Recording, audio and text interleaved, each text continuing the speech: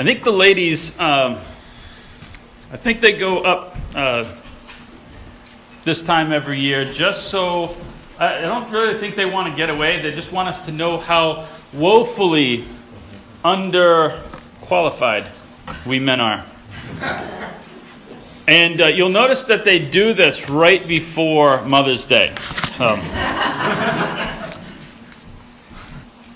Speaking of that, May 13th, Mother's Day, we're going to be doing something a little bit different. We've announced it a couple times, just to kind of heads up. As we talk about church growth and outreach and a lot of the things we've been doing, we're kind of looking, and Guy has put it out there for next couple of months to think about things that we want to do in terms of outreach, and in concert with that, we're going to be dividing up the classes, the Sunday morning classes, the adult classes, into men's and women's, looking at the different roles and the different ways that we impact, and looking for the feedback from the different groups as to how to best go about that as we look at setting goals for the near future. And speaking of setting goals, you ever set goals? I mean, not just vague ones. There's a, if you want it, you set your long-term goal, and you then back up and you say, okay, this is where I want to be at this point. Okay, how am I going to get there? And this is the way you set goals, right? This is at least what I was taught. You set your goals and you say, okay, every step of the way, here's where I want to be. If I want to be here in 20 years, here's where I need to be in 10 years. Well, if I'm going to be there in 10 years, I'm going to need to be here in 5 years. And it works with finances. It works with whatever your goals are.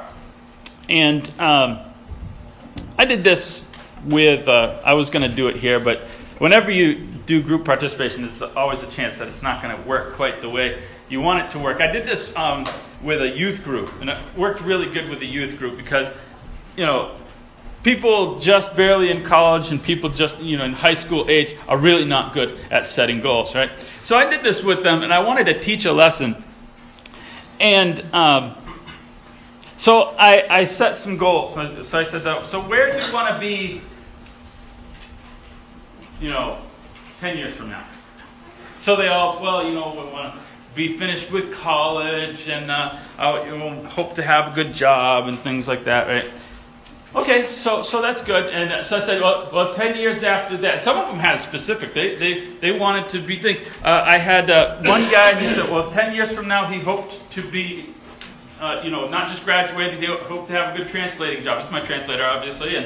And 20 years from that point, he wanted to be the ambassador to the United States from Ukraine. He's not. This is almost 20 years ago. He is getting married this year, so not quite to his goal. But he had some specific goals. Well, I said, 10 years after that, where do you want to be? And I kept on doing that. Well, 10 years after that, where do you want to be? There's a reason I say this. We're going to turn to Psalms 49. I'm going to come back to that illustration in just a second. Psalms chapter 49. He says, hear this, all people.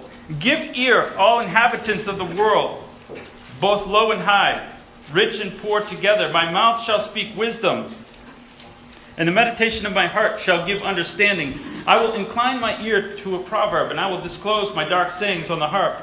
Why should I fear in the days of evil, when the iniquity at my heels surrounds me? Those who trust in their wealth and boast in their multitude of their riches. None of them can by any means redeem his brother, nor give a ransom for him. For the redemption of their souls is costly, and it shall cease forever, that he should continue to live eternally, and not see the pit.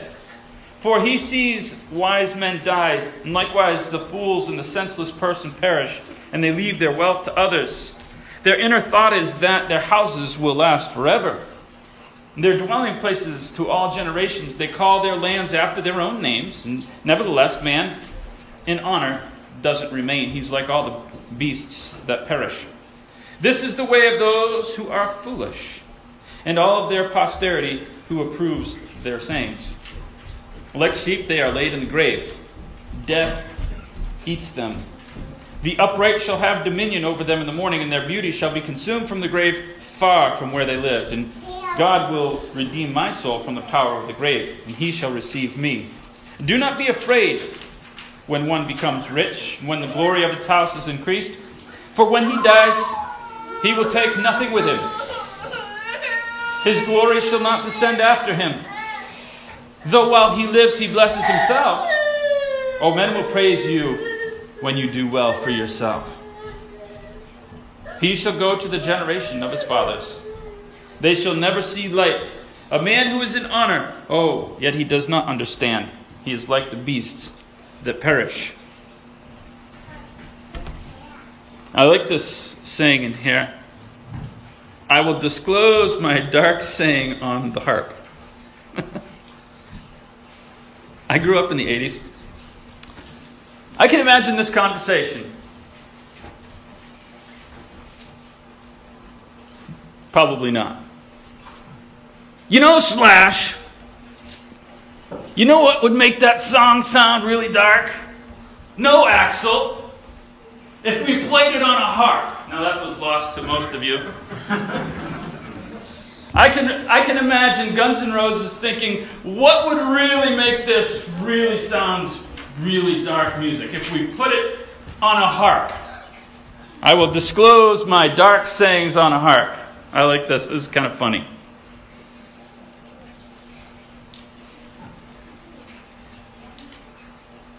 In 1973, Yogi Berra uttered the words, "It ain't over till it's over," which sounds kind of obvious.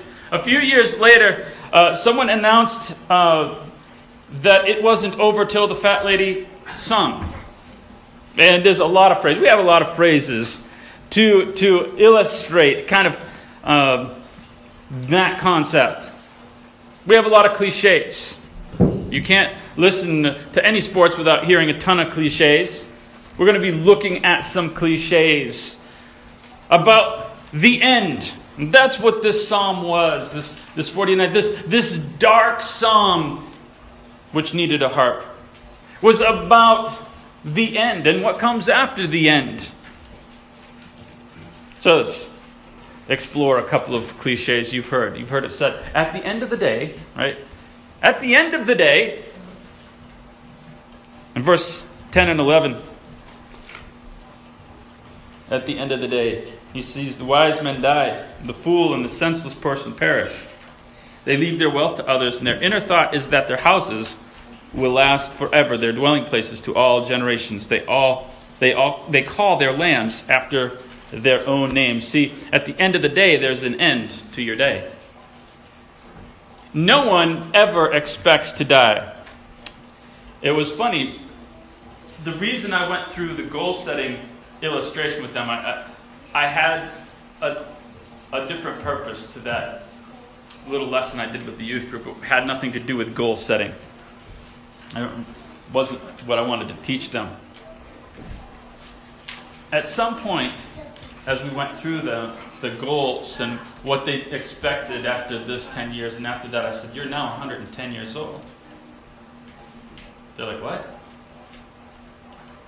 I said, I've done this like 9 times. They all expected to be setting goals 10 years into the future and 10 years after that. I said, you're now 110 years old. None of you ever expects to die. None of you said, well, I'll probably die after that. I could have kept going until they were 200. No one expects to die. And what he said, their inner thought is that their houses will last forever. I am not going to die. My mother called me up kind of hysterical about 3 weeks ago. My grandmother's permanently in the hospital. That's where she lives. And she had an episode. And she's had these before, and my mother didn't expect her to make it through this one. I am fortunate to have both of my maternal grandparents in their 90s. That's unheard of. And, I mean, my grandfather's still fairly healthy. And I understand it's emotional, but But there was this almost like, what do I say? My mother was asking for almost like advice. I said, oh, I don't know what to say.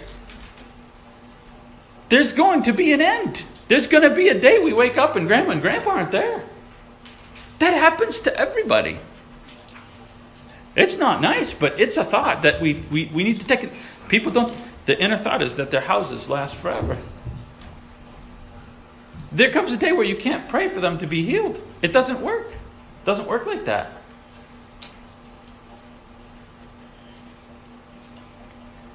I'm no exception. The cycle of life is around us. And it is. It goes in waves. There's people I barely remember in my family. I have one memory of my great Grandma Brown. I have a Grandma Brown, a Grandma White, and a Grandma Green. Very colorful family. I never met my great Grandma White. That was my mother's great grandmother.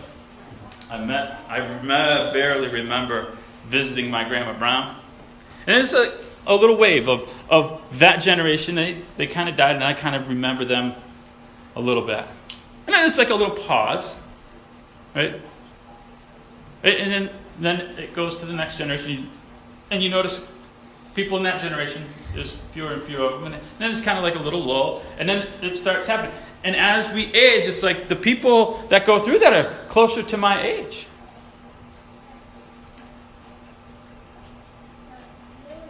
We don't like that. But we always act like we're immune. It will always be the other people.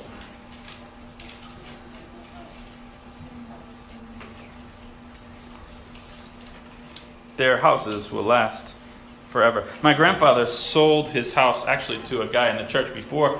It was actually after my mother was a Christian, but it wasn't through that connection. It's just kind of a weird way that all worked. It was like we kind of connected in a bunch of different ways to that church. But so when I go to that house, that's one of the houses I can barely remember my grandpa being in. I remember him at a different house, but I can remember that house, and I can remember the big tree by the little pond and the big willow tree in the backyard. And John, he's the preacher or one of the preachers in the church where I grew up.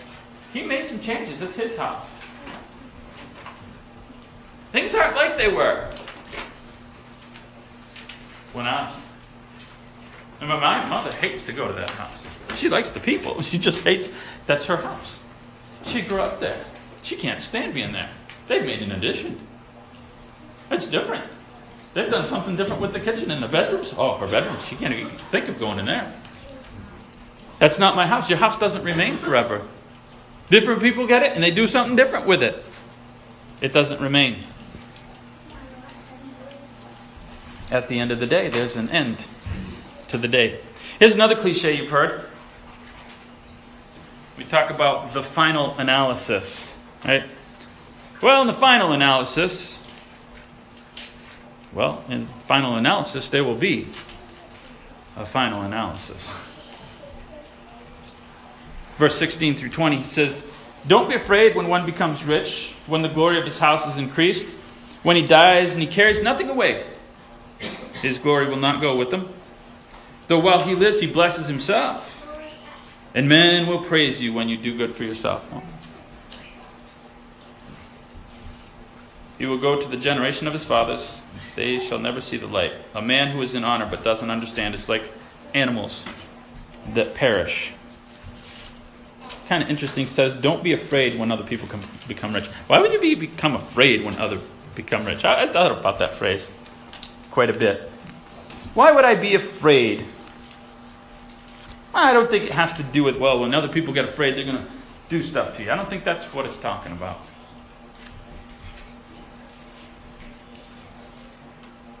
Our kids, there are certain things where, the parenting is parenting, but there's certain things where you only get if you have more than one kid. Right? People who only have one kid, there's challenges there, but there's things that you don't get. Right? You don't have to deal with, I had it first. Right? There's just some things like that. And There's only 2 times a kid wants to play with something. It's when it's being thrown out or when somebody else has it. Right?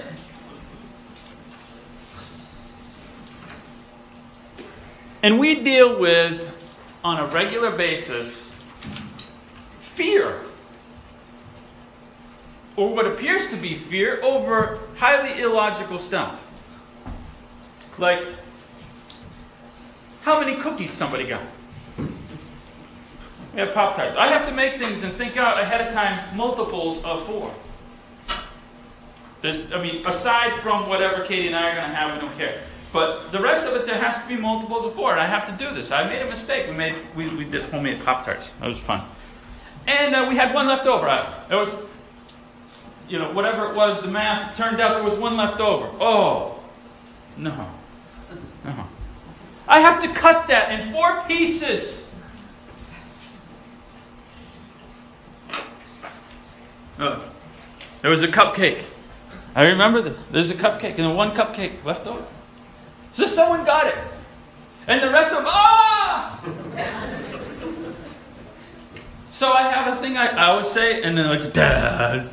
I always say the same thing. When you're college, you can make up. I'll allow you, once you go to college, you can make up the extra cupcakes. All right? I'll count them up, and you can make those up when you go to college. Promise. You won't get it. But there's this fear that I'm not going to get everything that they got. That's the fear he's talking about. Don't be afraid when they get stuff. I'm going to miss out on something. I'm not going to get something that person got. Don't be afraid when someone becomes rich. What about me? I'm not rich. Someday you'll get some extra cupcakes. Don't worry about it.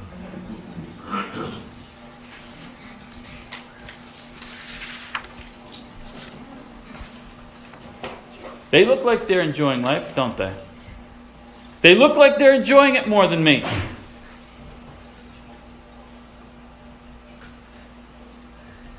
But they're not. I know this because I see what they spend their money on. I see the things they have to do to make themselves feel like they're enjoying their money that they have that I don't. First class. First class. That looks like, ooh, behind the curtain. What's up there? They're paying $1,000 to rent a footrest for 3 hours. $1,000 footrest. But that magical curtain separates us because I have more money. So, why am I jealous of that? Yachts and planes and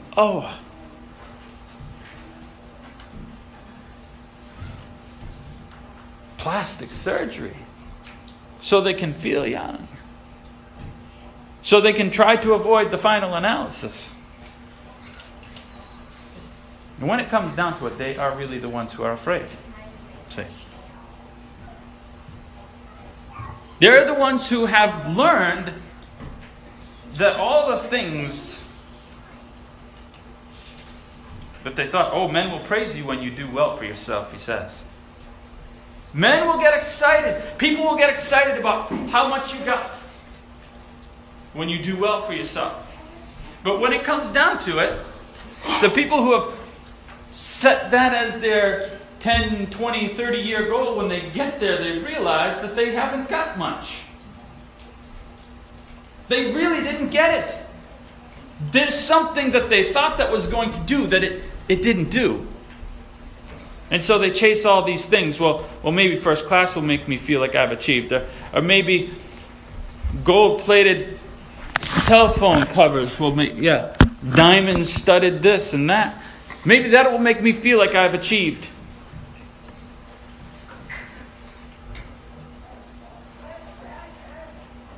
But he too shall go to the generation of his fathers. Don't be afraid. This is another cliche. After all is said and done, After all is said and done, it's said and it's done. That's what happens after it's said and done. It's done. There's some good news in here. After it's said and done,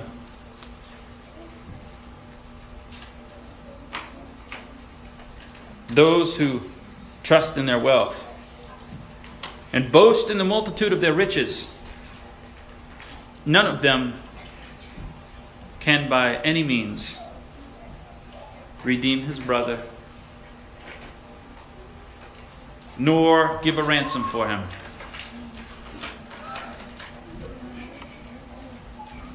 For the redemption of their soul is costly, and it will cease forever, so that he should continue to live in the pit. Or so he should continue to live eternally and not see the pit. You can't ransom all the wealth that people look for to get themselves out of their problem. Listen, one teacher said to me, money doesn't make the world go round, but it sure greases the wheels.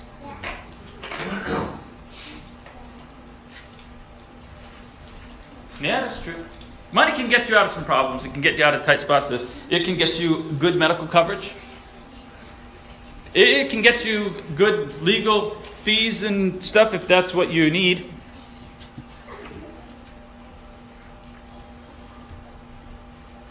But it is,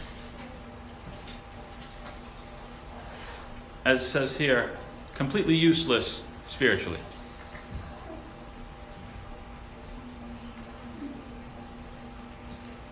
Sometimes, in fact, it is the cause of these problems. Or at least a significant cause. See, because when wealth doesn't affect people positively as they thought it would, then they're like, well, maybe I have to do something really extreme with this money to really feel good. And so they start searching for all sorts of recreational things to do with their money. There is an incredible statistic, and I can't remember it exactly, it just kind of popped into my head just now, but the statistic of people who've won the lottery and where they're at within a year or two after, they're either broke, in jail, or dead, like a significant portion of them. And I forget the number, but there is a number, and it's outrageous.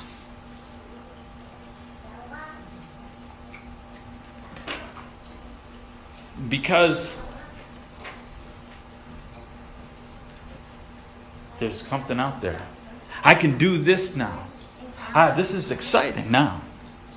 And it causes so many spiritual problems. But the problem is that it can't ransom you spiritually. All those goals, all the things that we would set 10, 20, 30 years from now, that has no bearing on spirituality. And it can't affect you. You can't ransom yourself with money. You see, people who have lived their lives based on money know how to throw money at a situation. Because that's what they're used to doing. I throw money at it. Got this problem. Fix it. Throw money at it. That works for a lot of stuff. And then their kids get in trouble. And you can't throw money at that.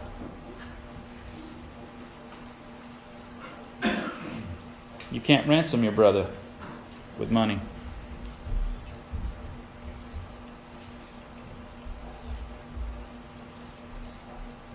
Marriage problems creep in. Can't throw money at that. Go through the list of problems and you can't throw money at it. And they're helpless. Because that's how they know to deal with problems. You can't ransom. Then here's the answer, verse 8. Why? Because the redemption of the souls is expensive. Let me rephrase that. Because your souls are priceless. How do you purchase a priceless item? By definition, it's impossible. You can't redeem the soul. except by one means. If you are going to redeem a soul, you have to have access to unlimited wealth.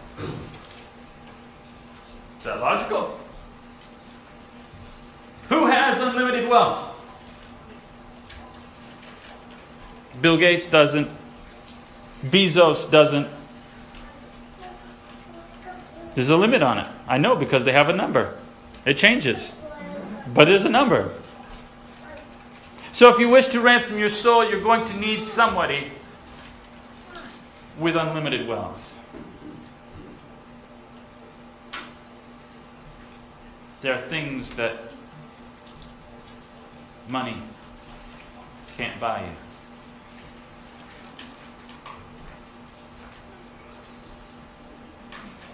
After all it's said and done. When it's all said and done, there's only one way to avoid that destiny that he lists in here. There's only one way to get past that final analysis.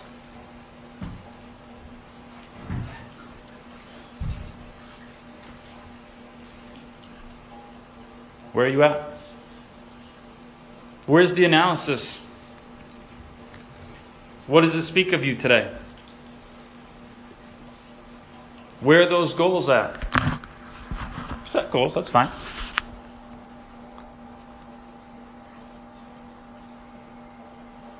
But in those goals, in that list of things that you want to be said about you in 10, 20, 30, 40, 50 years, that you want to have achieved in 10, 20, 30, 40, 50 years, will they be helping you out in 80 years? When there's no more goal setting going on. Will those things be able to help you then?